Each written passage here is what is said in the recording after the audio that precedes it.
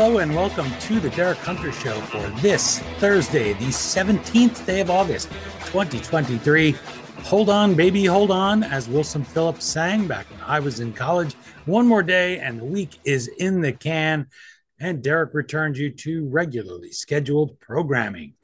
Until then, I am your guest host, Dean Karayanis, a columnist at the New York Sun and a member of Rush Limbaugh's highly overrated staff on his television show, radio program, and website. About 25 years I spent with Rush, and let me tell you, it was as much fun to work there as it was to listen. I'm also the host of the History Author Show on iHeartRadio, over 250 interviews there. Check us out at historyauthor.com or wherever you listen to good pod. And you can also find me at History Dean on Twitter. I want to get these plugs out of the way quickly because we have a lot to get to. Everybody's working for the weekend, and that includes Derek Hunter, who will be doing the Weekend Effort Review as scheduled on Saturday, right after the clock strikes midnight. Support his efforts to talk about the news the way it deserves to be talked about, which means with lots of uncensored profanity. Do that at patreon.com/Derek Hunter Podcast or at DerekHunter.locals.com. Those of you who don't know what the Weekend Effort Review sounds like, here's a clip to give you the spirit of it. The dollar buys a nickel's worth. Banks are going bust. Shopkeepers keep a gun under the counter. Punks are running wild in the street, and there's nobody anywhere who seems to know what to do, and there's no end to it. We sit watching our TVs while some local newscaster tells us that today we had 15 homicides and 63 violent crimes, as if that's the way it's supposed to be. We know things are bad, worse than bad. They're crazy. It's like everything everywhere is going crazy, so we don't go out anymore. We sit in the house, and slowly the world we're living in is getting smaller, and all we say is, please, at least leave us alone in our living rooms. Let me have my toaster and my TV and my steel-belted radios, and I won't say anything. Just leave us alone. Well, I'm not going to leave you alone. I want you to get mad.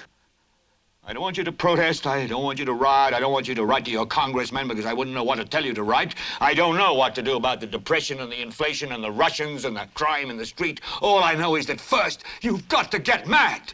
You've got to say, I'm a human being. Damn it. My life has value. That is anchorman Howard Beale in the 1976 film Network. Tune in to the Weekend Effort Review to see just how close Derek gets to that performance by Peter Finch. It's not too far off, although he doesn't send us to our windows to scream at the entire city of Washington. It might not be a bad idea. I want all of you to get up out of your chairs. I want you to get up right now and go to the window, open it, and stick your head out and yell, I'm as mad as hell, and I'm not going to take this anymore. Finally, you can win an autographed copy of Secretary of State Mike Pompeo's Never Give an Inch, Fighting for the America I Love, if you go to nysun.com/book, enter the big sweepstakes. And remember, you can also subscribe to the New York Sun for just a penny a day, the exact same price it was in 1833 when Andrew Jackson was in the White House. You can do that at nysun.com/mug. And the /mug is because you get a free snazzy New York Sun mug as a thank you. We would love to have you as a reader. Please do join us there. And now on to the news of the day. Once we finish with this segment, I'm going to bring you some more music history. I'm going to discuss the link between the band Led Zeppelin and the family of the famous Count von Zeppelin, Baron von Zeppelin, the man who was a pioneer in those rigid airships, not to be confused with blimps. There's a really fun story that I want to tell you. But first, before we get to the fun, let's get to the tough news, and that is war. Zeppelins were used in war. They are now very outdated. But what we're seeing in Ukraine is a throwback to the period of the Great War, World War I, when Zeppelins were used to terrorize the populace of Great Britain, when they were thought to be the next big thing in avionics, the next big innovation in warfare. The war in Ukraine has stalled down to similar World War I era tactics with trench warfare and with neither side gaining much. And you could tell Ukraine is not gaining much because the press has fallen pretty silent about it, if you've noticed. And if Ukraine was doing great, all those folks out there who've suddenly put Ukrainian flags on their bios on Twitter would be talking about it nonstop. But they're not, because things are not going well. If you'd picked up a history book, you'd probably get an idea that Russia's strategy is just as it was in the Great War, as it was in World War II, throw wave after wave of soldiers at the enemy until the enemy is just too depleted to fight on. They don't have a really big value placed on the lives of their soldiers. In fact, Ukraine was successful early in the war, killing a lot of high-ranking Russian officers, but that's pretty much what Russia does anyway. Stalin had plenty of purges, killing high-ranking military officers. This is going to be their strategy. They've lost a lot of people, and they have a different attitude than we do about taking those casualties. And I'll tell you, I really resent the idea that by looking at the realities of the war in Ukraine and of the Russian military, that somehow now you're a Russian apologist. I was against Russian communism before it was cool. I was against Soviet expansion before it was cool. Now, suddenly, all the same people who said, well, we shouldn't really fight the Cold War. Well, they're just like us. Remember Sting wrote that song called Russians? Oh, I hope the Russians love their children too. Mr. Reagan says we will protect you. I don't subscribe to his point of view. Well, Ukraine comes along and Sting comes out and he retracts the song. I guess I learned now the Russians don't love their children too. This is insane. It's such an insane flip that there's never any apology. There's never any admission of wrongdoing. Where were these people today who say, not an inch for those evil Ruskies, stop those Reds right at the border? Where were they when the Contras were begging for funds and arms to fight for democracy in Nicaragua? Well, I'll tell you where they were, many of them. Guys like John Kerry, guys like the Speaker of the House, Jim Wright, they were meeting with the communist dictator, the Sandinista dictator, Manuel Noriega, telling him, hey, just keep it on the down low. We'll dig you. They were passing the Boland Amendment, banning supplying the Contras. They were just fine with a Soviet satellite on America's border, practically. Now, oh my gosh, they make Joe McCarthy look like a dove. And not only do they do that, we're not to have any part of it. We always have to be the enemy on the other side of, I guess, what you'd call the establishment. And this is insane. The amount of money we're spending on what is more or less a Soviet civil war. What is the end game? I wrote a column in January headlined, As America Floods Ukraine with Arms, Biden's Lack of an Exit Strategy Looms. I may be the only person in all of media who has used the term exit strategy since George W. Bush left the White House. Do you remember all of that talk about exit strategy? What's his exit strategy? Where's the exit strategy? Nobody's asked that once about Ukraine. A friend of mine told me recently that the business of America is business was Calvin Coolidge's slogan. Now the business of America seems to be warfare. The war on terror ended. We were spending all of that money in Afghanistan. Now, hey, we found a new market for all of this military hardware. And I don't think that makes you some kind of peacenik or that makes you some kind of conspiracy theorist. We are flooding Ukraine with arms. And this is what I wrote about then in January. NATO's chief, Jens Stoltenberg, said the war in Ukraine is consuming an enormous amount of munitions and depleting allied stockpiles. The current rate of Ukraine's ammunition expenditure is many times higher than our current rate of production. This puts our defense industries under strain. Now it's 8 months later, and Russia is fighting that war of attrition. I wrote at the time, while much is said about bleeding Moscow's war machine dry, America's allies are also hemorrhaging. If Europe were to fight Russia, an unnamed diplomat told Reuters at the time, some countries would run out of ammunition in days. I wrote another column, I may have written two, about Germany. Germany couldn't fend off a reasonably aggressive Boy Scout troop at this point. They have, I think, 24 hours of ammunition. They have nothing. They have maybe 2 tanks that work. And that's something that I'm going to get to in a minute as far as the condescending attitude that these European countries have. They have these massive socialist bureaucracies. They have these huge welfare states. And then they mock the United States for not having those things. And this used to be a point that the American left raised all the time about how, oh, America, we have all this money to spend on war. Have you seen Code Pink lately? Have you seen a single anti-war protest lately? Remember those bumper stickers that they used to have? It'll be a great day when schools have all the money they need and the Pentagon needs to have a bake sale to buy a bomber. Have you seen anything like that? Have you seen anybody doing that breakdown of, I believe it's $900 was the headline that I saw, per household for Ukraine. Ukraine's not the 51st state. Ukraine isn't even a member of NATO. We are not obligated to bankrupt ourselves in their defense, especially since if they take out Zelensky, guess what's going to happen? The same thing that happened in Afghanistan. All that hardware is going to fall into the hands of our enemies. And Ukraine, which was Putin's intention in the beginning, his strategy in the beginning, is going to be to just turn it into a Russian satellite, turn it back into a Russian satellite. And don't forget, President Biden offered to fly Zelensky out of there and turn over Ukraine to him. And Zelensky, good for him, fighting for his country, said, I don't need a flight out. I need guns. And that's what we've been sending him. And of course, we want to support that. But I resent the idea that those of us who celebrated that President Reagan pushed back the Soviets and said in his 1988 speech to the Republican convention, I remember, not an inch has been lost to the Soviet Union during my 2 terms in office. I remember hearing people mock that back when we religiously watched the Sunday shows, and that's the only place you could get news. People mock that line. That was no big deal. Said communism was kind of cool. Look at all those beatniks. Look at all those far left communists that are down in places like the East Village in New York. Nowadays, those same people are saying, we will spend every last dollar to support Ukraine, quote, as long as it takes, Mr. Biden said. That is just unsustainable. I want to remind you of somebody, Congressman Fortney Stark.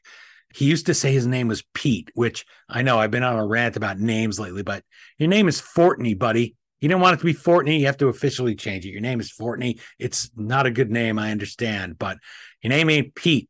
Pierre DuPont, senator from Delaware, same thing. Pierre. Those of you who remember that SNL bit with Bob Dole, your name's Pierre. Why are you telling people it's Pete? Stark was a nasty guy. He was a bigot. During the Gulf War, he accused Jewish colleagues of being responsible for the fighting there. He was somebody who was always against war. Would he be now? I don't know. He's no longer with us, so we can't tell. But I don't hear anybody of his ilk. And I'll remind you what he said on October 18th of 2007 during George W. Bush's presidency and the war in Iraq. He was having a debate with a fellow congressman, Congressman Joe Barton, and he said, you don't have money to fund the war or children, but you're going to spend it to blow up innocent people if we can get enough kids to grow old enough for you to send to Iraq to get their heads blown off for the president's amusement. Now, what a sweetheart. Do you hear anybody who is that passionate? I mean, this guy was a rabid, angry, hateful guy. Do you see anybody like that now who's that angry? And he didn't apologize for it. He said, I respect neither the commander-in-chief who keeps them in harm's way, speaking of these soldiers, nor the chicken hawks in Congress who vote to deny children health care. Now, I don't know where the obsession with children got to be in this. We certainly can do 2 things at once, spend for the war in Iraq where we had our men, not Ukrainian men, under fire. But that term chicken hawks jumped out at me because you have not heard that since George W. Bush left office. And chicken hawks, for those of you who don't know, that was a phrase for men who molested children. That's what he was calling the commander-in-chief. But chicken hawks, funny how that term disappeared, isn't it? For somebody molesting children, for someone like President Biden. George W. Bush served in the National Guard, and he also volunteered to go to Vietnam. Why he didn't make a bigger deal of that when people were accusing him of being a chicken hawk and a warmonger and a draft dodger, I don't know. I get whipsawed back and forth. I'm so confused. With President Clinton, it was fine to dodge the draft. It was an immoral war. Then George W. Bush comes, Dan Quayle. It wasn't patriotic. It was bad. He also served in the National Guard, by the way. Then this war was so terrible, so awful, but John Kerry, he served there for some weeks on a swift boat. He was suddenly supposed to be a hero. All this crap whipsaws back and forth. Both President George H.W. Bush and Senator Dole, who was the candidate for Republicans in 1996, they both were World War II veterans. George H.W. Bush was the youngest pilot. He was shot down. His men were actually eaten by the Imperial Japanese on Chichijima. Talk about a hideous story that you would think we would tell more. Devoured by cannibalism. Similar atrocities were committed by the Japanese against Australian soldiers. So that term chicken hawk that they used against President George W. Bush and others was done with a dual meaning. That was one of them dog whistles you always hear so much about. But President Biden, putting aside the whole thing about children and the really odd, creepy way you see him interact with them, 5 draft deferments. President Trump had 4. Gosh, he always wants to be number 1. The poor guy, he only got out of the draft 4 times. Biden got out 5 times. And Biden also brags he was a big football star at the University of Delaware. Well, he wasn't, but no one ever thinks to ask him, wait a minute, you were able to be out there on the gridiron, but you say now you had asthma. No mention of it at the time, but you say you had asthma. How come you couldn't go serve? And this is something that good old Fortney Pete Stark said. He supported reinstating the draft because he said it was a protest against war. And he said, if we're going to have these escapades, we should not do it on the backs of poor people and minorities. Well, Fortney, if you were here today, I'll talk real loud so you can hear me wherever you are. He didn't believe in an afterlife. He wasn't real kind to religious people, not just Jewish people. But how about that now? 5 deferments, 5 men. If he was telling the story, it'd be 5 poor people, 5 minorities went and fought in Vietnam. And what do they always say? They fought and died in Vietnam. They certainly didn't have a Sunday in the park. They certainly weren't having cushy lifetime jobs from safe Senate seats like Joe Biden did. And yet there's none of that. And I'm not saying I would like all of that either. I would like a certain amount of support. I would like a unified foreign policy. But the people now calling you a Russian agent or asset, oh, they love the word asset. It's meaningless. It means nothing. It sounds like you're working with them, but it doesn't really mean anything. It's just so glorious. They love to call you an asset. You're a Russian asset. Where is anybody saying, talk about some peace? Where's anybody saying how much is enough money? Where are those far leftists like Fortney Stark? I'll tell you, when I was young and I was in college during the first Gulf War, I told an author that once. He was a younger guy. He was a tank commander. And I told him that I was in college during the first Gulf War. And he reacted like I'd said I was at Gettysburg because he was quite a bit younger than me. But I used to look at those guys, even though I understood the importance of the Gulf War. And I would look at people who were anti-war people. And I thought they were naive. But I thought it's important that whenever we go to war, we have somebody who is going to object. No matter what, people who don't want any war ever, who would rather die, who are complete pacifists. Well, it turns out I was the naive one because so many of those people who are supposedly anti-war really aren't. You see Code Pink around? Remember they used to announce them in the gallery at hearings, and there's Code Pink, a bunch of dopes dressed as the Statue of Liberty and dressed in these ridiculous outfits, really disgracing the House. And we hate people who go into the House and desecrate Congress dressed in ridiculous outfits. I was outraged by that too before it was cool. And they would disrupt everything and they would scream and they would yell and stomp their feet. Of course, then there was a change. President Obama and President Biden came in and the casualties went up in Afghanistan. They foolishly tried to do a surge there because it worked in Iraq for George W. Bush, apparently not realizing that Afghanistan's a completely different country than Iraq is, but they tried it and they didn't pay a price. Our soldiers did. In Ukraine, what happened? Putin invades. Under George W. Bush, he does nothing. The guy's emboldened. Then he goes, he attacks the Donbass. The Obama-Biden administration does nothing. They annex Crimea. Again, the Biden and Obama administration does nothing. What did Obama say in that debate with Romney? Oh, 1980s call. They want their foreign policy back. Oh, it was hilarious. What did Biden do in that debate with Paul Ryan? I will never understand what is wrong with Paul Ryan, what they have in him, that he sat there while Biden laughed like a fool when he's talking about men and women in the U.S. Armed Forces dying. Oh, you want to send money? Oh, you want to go to war everywhere? Ha, ha, ha, ha. And now what? Of course, Putin came back for the whole thing. Didn't do it with President Trump, you notice. Whatever you think of President Trump, people twist themselves into knots to say somehow this is because he was on Putin's side. If this had happened under President Trump, you'd have a reason to say that, but it didn't. And it reminds me of something that he said in one of his interviews with Rush. I was listening on the live feed, so I heard this. It didn't go out over air because it was a profanity. Rush asked him, what about Iran? What are we going to do about Iran if they try something, they get a nuclear bomb? And President Trump said, I've made it very clear to them, if they F with us, if they fudge with us, of course, he didn't say fudge or F, we are going to do things to them that have never been done to them before. You know, the Trump shtick.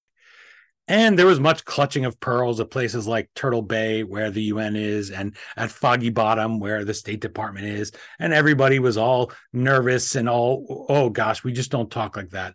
But you know what? That first Gulf War, when April Gillespie told Saddam, guy comes and asks for permission to invade Kuwait. And she tells him, no, we have no opinion on inter-Arab wars, on these disputes, this kind of thing.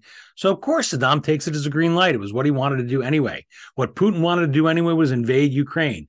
So when Biden, and again, those 50 years in the Senate, 40 years in the Senate, 50 years in Washington, I always say this is what caused him to behave this way. Shoot his mouth off. Well, we don't know. Maybe they'll just take a little bit of Ukraine and then that would be fine. It wouldn't be so bad. As he's gathering forces there, what was the guy going to think? He's going to hear what he wants. There was a similar situation in the Korean War. Truman was going to weaken South Korea, wasn't going to send them so many tanks. What did the North do? Oh, this is a chance to invade. There's weakness there. I played that clip yesterday, that Pearl Harbor survivor. I interviewed at 103 years old in 2016. He said, weakness invites aggression. That's what I learned watching my fellow sailors, my brothers in arms, go down aboard the USS West Virginia. They thought we were weak. They thought we wouldn't fight. And if you go back and look at the post-war interviews with one Japanese general after another, one Japanese commander, politician after another, we didn't think you would fight. You can't blame them in a way for thinking that, for trying their luck. And right now, the people that are testing us are the Chinese, communist China. And while we're depleting our stockpiles, we're having to send Taiwan arms out of our arsenal to make sure that they are armed. This can only help communist China. That is our rival right now, not Russia. You want to talk about the 1980s calling and wanting their foreign policy back. Well, Joe Biden's about 30 years too late in saying this better dead than red stuff. In fact, I think they would have pulled him back at the time because the way he looks at Putin, I think, is he looks at him as Trump. And he wants to relive that great experience of his life. He feels his great triumph in 2020 was defeating him. I wrote about this in the Washington Times before I was at the New York Sun. He's like Captain Queeg. He's going to relive that great triumph with the strawberries, and he's going to get to the bottom of this. Well, it is not that easy. And as I said, for someone who dodged the draft 5 times, it's no surprise he doesn't really understand this. They always talk about Joe Biden's great experience in foreign policy. He doesn't have any experience. He read a bunch of Senate briefs and traveled to a bunch of places. It's like saying you have experience in sex because you read Penthouse Forum and you went to some peep shows. That's not experiencing sex. This brings me to the exclusive we have in the New York Sun yesterday by Anthony Grant, my colleague over in Athens. The headline is, Senator Paul doubles down on call for ceasefire in Ukraine as NATO official suggests Ukraine cede territory. Now, remember in the Budapest Agreement, the U.S., U.K., and Russia all agreed to respect Ukraine's territorial integrity. President Obama, Vice President Biden, they let Russia tear off the Crimean Peninsula. So that was out the window. Ukraine did that in exchange for giving up nuclear weapons. Also sends a message to the rest of the world. Make sure you never give up your nuclear weapons. Get them if you can. I don't think Tehran isn't hearing that loud and clear. This is another thing, just like Afghanistan, where President Biden showing the world that you can't count on America's word. I think we're up to 6 embassies now he's pulled out of. Wasn't this guy's slogan, America is back? I guess he meant back home because we seem to be evacuating from the rest of the world. Anthony Grant's piece begins, President Biden, you should have seen this coming. In the first of a striking pair of developments, a senior NATO official has suggested that Ukraine could gain admittance to the military alliance in exchange for ceding territory to Russia. That's C-E-D-I-N-G, ceding Russia territory, not as in ceding, as in you're planting your marigolds. Separately, a Republican from Kentucky, Senator Paul, who for a number of reasons disfavors Ukraine's admission to NATO, exclusively tells The Sun that Russia and Ukraine, quote, should agree to a ceasefire so that peace talks may begin. The two developments throw a curveball or slider at Mr. Biden's strategy of providing military aid to Ukraine for as long as it takes, as Secretary of State Antony Blinken phrased it. The NATO Chief of Staff, Stian Jensen, said at a panel debate in Norway on Tuesday, I think that a solution for Ukraine could be to give up territory and get NATO membership in return. He added that Russia is struggling enormously militarily, unquote, and that it was unrealistic that it can take new territories. Now, everybody is pretty much obsessed with World War II. I guess you could say the 1930s call and want their foreign policy back.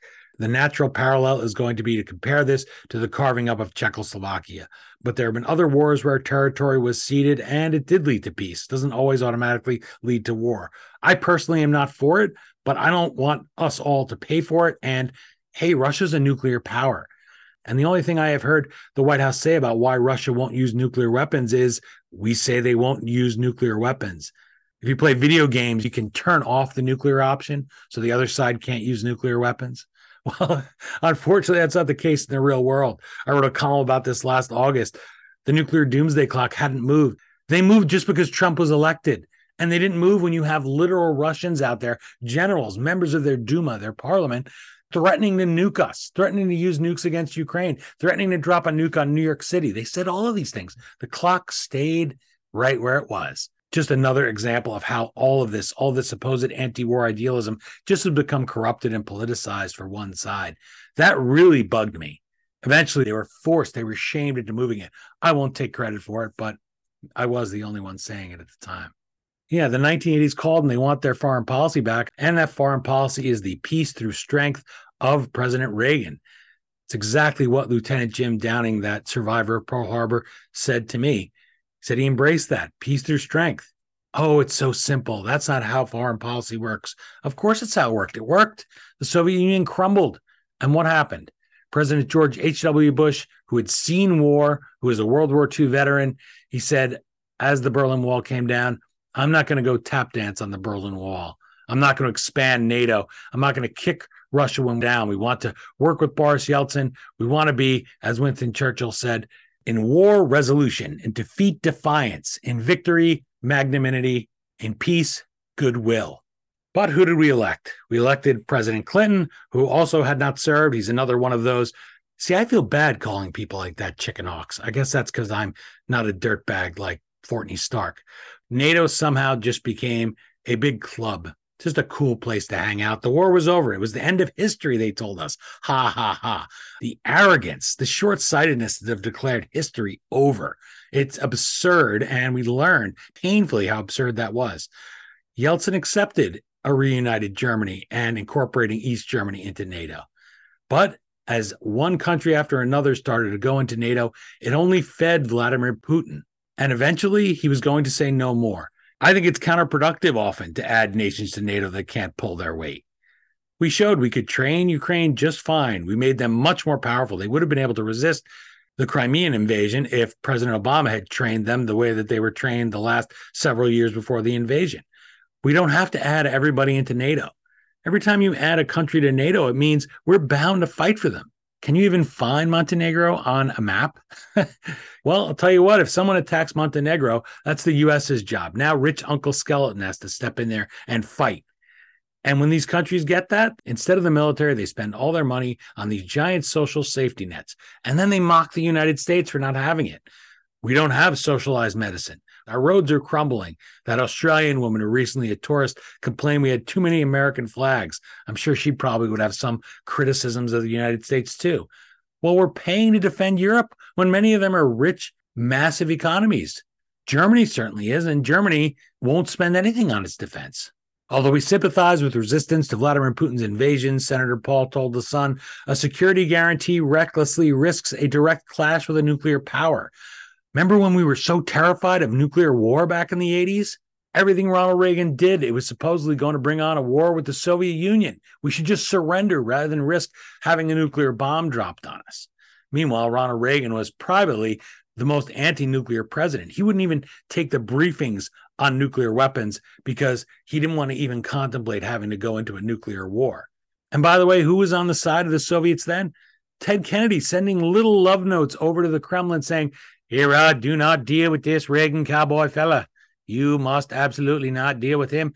We'll get him out of there in 84, and then we will give you a better deal."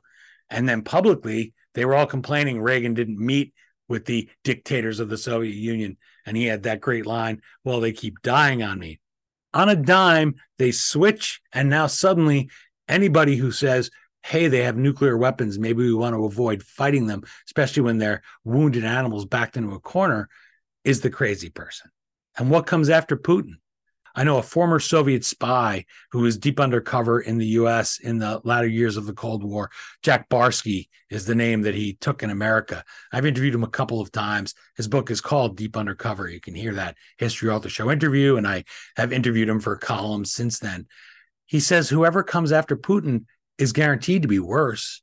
There's no guarantees in life, I guess, but he says it could be worse. You don't know who you're going to get. This idea that you can poke and poke and poke a crazy person is dangerous. That's why we had a policy of containment. We didn't have a policy of direct confrontation with the Soviet Union. We had smarter people running things then. While Kiev and Moscow, oh, that's another thing. It's Kiev. If we're going to give them billions and billions of dollars, can we at least get them to knock that Kiev crap off? For 50, 60, 70, 80 years, it's been Kiev. I know. I keep going off on pronunciation and names, but I just find silly things like that so, oh boy, this is a high insult in Washington, unserious. You call somebody unserious in Washington, and oh boy, because they're all very serious with their ties and their suits and their pocket pen protectors. They have their trapper keepers or whatever the heck they have. Don't dare call them unserious. I know of what I speak because I guarantee you not one of these people cares about pronouncing my name right or could. If I spent my life correcting people on how to pronounce my last name, I would do nothing else. I tell this to my wife about Canada because the city of Toronto, Americans say Toronto. It's a little bit different there. They leave out that first O. And I told her since we got married, well, there's more of us in the United States. We say it however we want to say it. Anyway, while Kiev and Moscow will settle territorial matters, Dr. Paul told The Sun, the U.S. is in no position to offer a security guarantee to Ukraine. The United States is over $32 trillion in debt and provided so much aid to Ukraine that we now have a critical shortage of ammunition that will take years to resupply. Since the war began, our government directed more than $113 billion in taxpayer-provided assistance to Ukraine, surpassing all European allies combined. Dr. Paul then put it in perspective, and he said the amount is nearly 18 times the $6.4 billion we spend on cancer research every year. And the Biden administration recently announced it will seek an additional $24 billion for Ukraine. We cannot spend such a massive sum this quickly without waste, fraud, and abuse. This is something I wrote about a few months ago in The Sun, where Senator Paul just wanted some oversight for this money, and he was told, no, he's voted down by the whole Senate, Republicans and Democrats. You can't know where this money is going. Man, where do I sign up for that blank check? I wish they were that casual about us sending in that tax money. Gosh, you make a mistake on your taxes, leave a comma out, leave a period out. The comma was an actual court case on somebody's taxes. Man, they're at your door, right? But when they're spending our money, I don't want to insult drunken sailors because drunken sailors don't spend like this. And at least they only deal with themselves. They're not screwing us. They're just living their own lives. Ultimately, Senator Paul said only Russia and Ukraine could decide when to begin peace negotiations, but unlimited armaments for Ukraine likely deters them from engaging in peace talks. Also, unrealistic preconditions such as Russia returning Crimea before negotiations can begin delays peace talks. The likely result of a prolonged war is continued suffering of Ukraine and its people. The parties should agree to a ceasefire so that peace talks may begin. Well, honestly, I don't think we are going to get a ceasefire, but shouldn't somebody be talking about peace? Senator Paul is the only one I think I have heard talk about peace. It's just continue to fund. Nobody anymore is quoting the warning of President Dwight D. Eisenhower in his farewell address about the military-industrial complex, are they? And by the way, in his original draft, he wanted to call it the military congressional complex because he knew that the people in Congress were trying to bring that pork back home.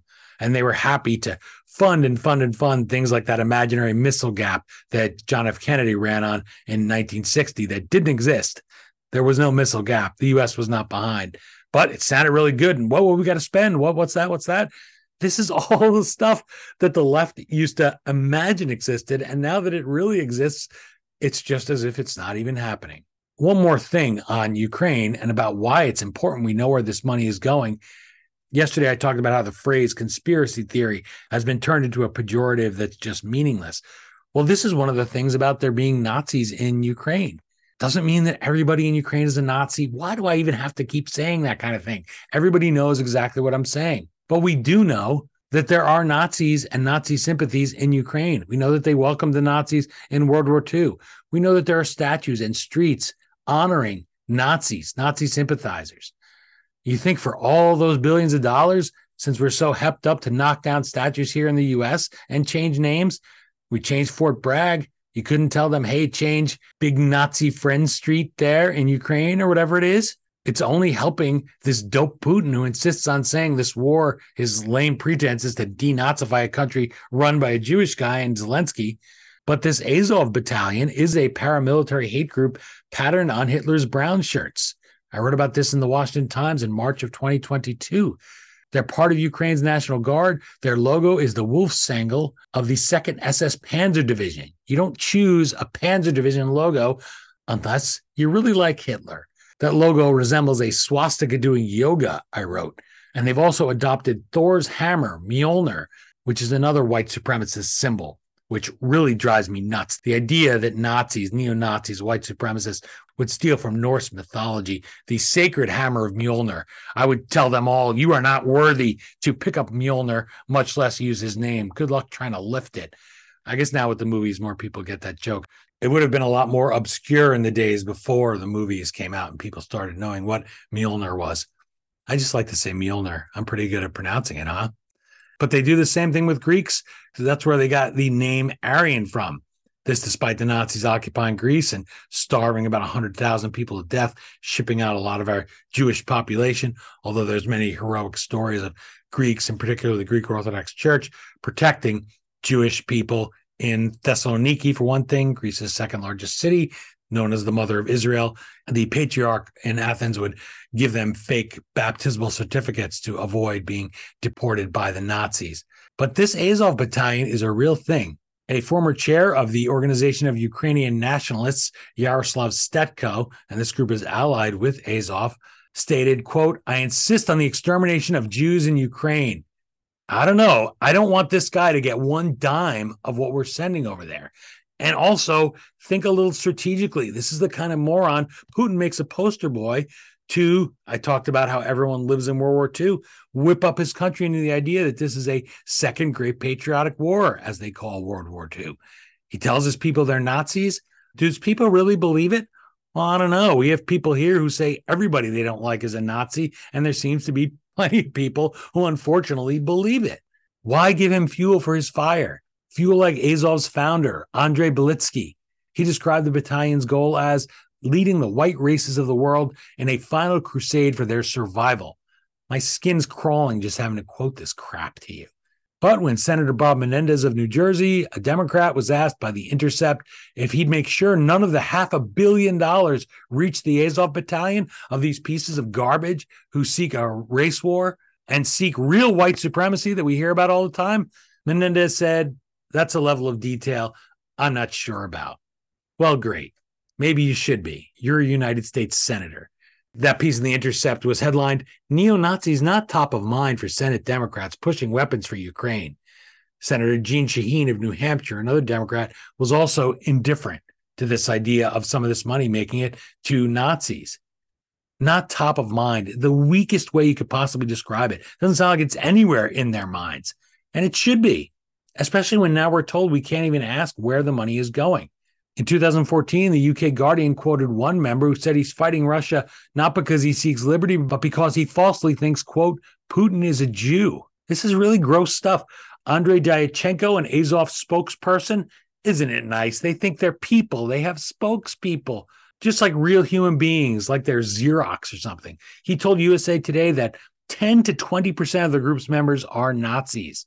And the same report, a drill sergeant boasted, mind you, of being a Nazi, but shrugged that no more than half his comrades are. Ah, well, hardly comforting, right? As Dave Bertrusha notes, in 1932, the rise of Hitler and FDR, just a third of Germans voted Hitler into power. We used to agree on this sort of thing as a nation not so long ago. When Putin first invaded Ukraine several years ago, Congress passed funding to assist, quote, European countries facing Russian aggression. And former Representatives John Conyers and Ted Yoho co-sponsored a law that, quote, limits arms training and other assistance to the neo-Nazi Ukrainian militia, the Azov Battalion. Subsequent Congresses kept that in place. But now you mention this, not even in the context of, oh my gosh, there's a lot of Nazis, but just making sure that we at least have the moral high ground and can tell Putin he's full of crap when he talks about he's there for denazification. You're somehow saying they're all Nazis, or you're somehow for Russia expanding. Well, people on the right were against Soviet expansion, against communism before it was cool. And please don't tell me that Putin, a guy who lived his life in the KGB, is somehow not a communist, a guy who openly pines for reassembling the Soviet Union, which is exactly what he's doing in Ukraine. Nope. Overnight, suddenly he's right-wing somehow, which just means he's bad. So few words in our language seem to mean what they once meant. Conspiracy theory is one of them. Expert is another one of them. They just don't mean anything anymore. All they know is he is not on their side. He's against them now. So even though when he was in the KGB, he was one of those guys, Sting and the Police was trying to make goo-goo eyes at, trying to understand and reach across the Iron Curtain to, oh, no, now he's against us. Now he did a bad thing. So suddenly he has to be the other side's problem. I mentioned the Police, the song Russians, and the fact that Sting decided he would flip now. He's figured it out. The Russians actually don't love their children, which is, of course, an absurd thing to say. But somehow this war made him decide to retract a 40-year-old song, and he no longer thinks that it applies. These are strange, weird, crazy times. I want to bring you, though, a story here as we close, since we're speaking of rock music. It's a story that's spurred by a book called His Majesty's Airship, The Life and Tragic Death of the World's Largest Flying Machine, about the R-101. S.C. Gwynn, a Pulitzer Prize finalist, is the author of that book. I interviewed him recently, and I will be airing that interview down the road, so definitely look for it. His Majesty's Airship, again, is the name. I talked with him about Zeppelins, and a story came up about the band Led Zeppelin. One of the descendants of the German hero, Baron von Zeppelin, who was an innovator with rigid airships, she decided she was offended by the band's name. Frau Eva von Zeppelin. Pretty sweet name if you're in an old vampire film, I guess. She tried to stop the band from playing on a Danish TV show after their performance in Copenhagen. In 1970, she didn't want them to play a concert there. She threatened to sue them, and she publicly called them, quote, shrieking monkeys. That's pretty sweet. Jimmy Page, John Bonham, Robert Plant, and John Paul Jones all decided they would meet this little old German lady, and they would schmooze her and be nice and maybe have some tea and crackers and say, hey, we're decent guys. We're just rock and rollers. We intended no offense. We're not being derogatory to your famous ancestor or to your family name. So according to Jimmy Page, they had the meeting right there at the TV studio, and Frau Zeppelin liked them, had a good time, hung out with the band, and she said, okay, you can keep using my family name. I understand now. I get where you guys are coming from.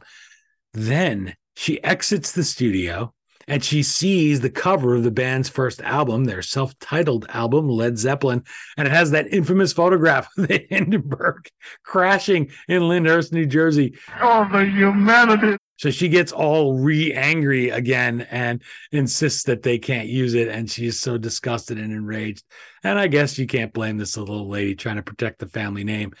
You have to admire people who want to protect the past if you're a historian. So I guess I have to say hats off to Frau Zeppelin. Now, I didn't look into much more of her. I don't know what she did during the war.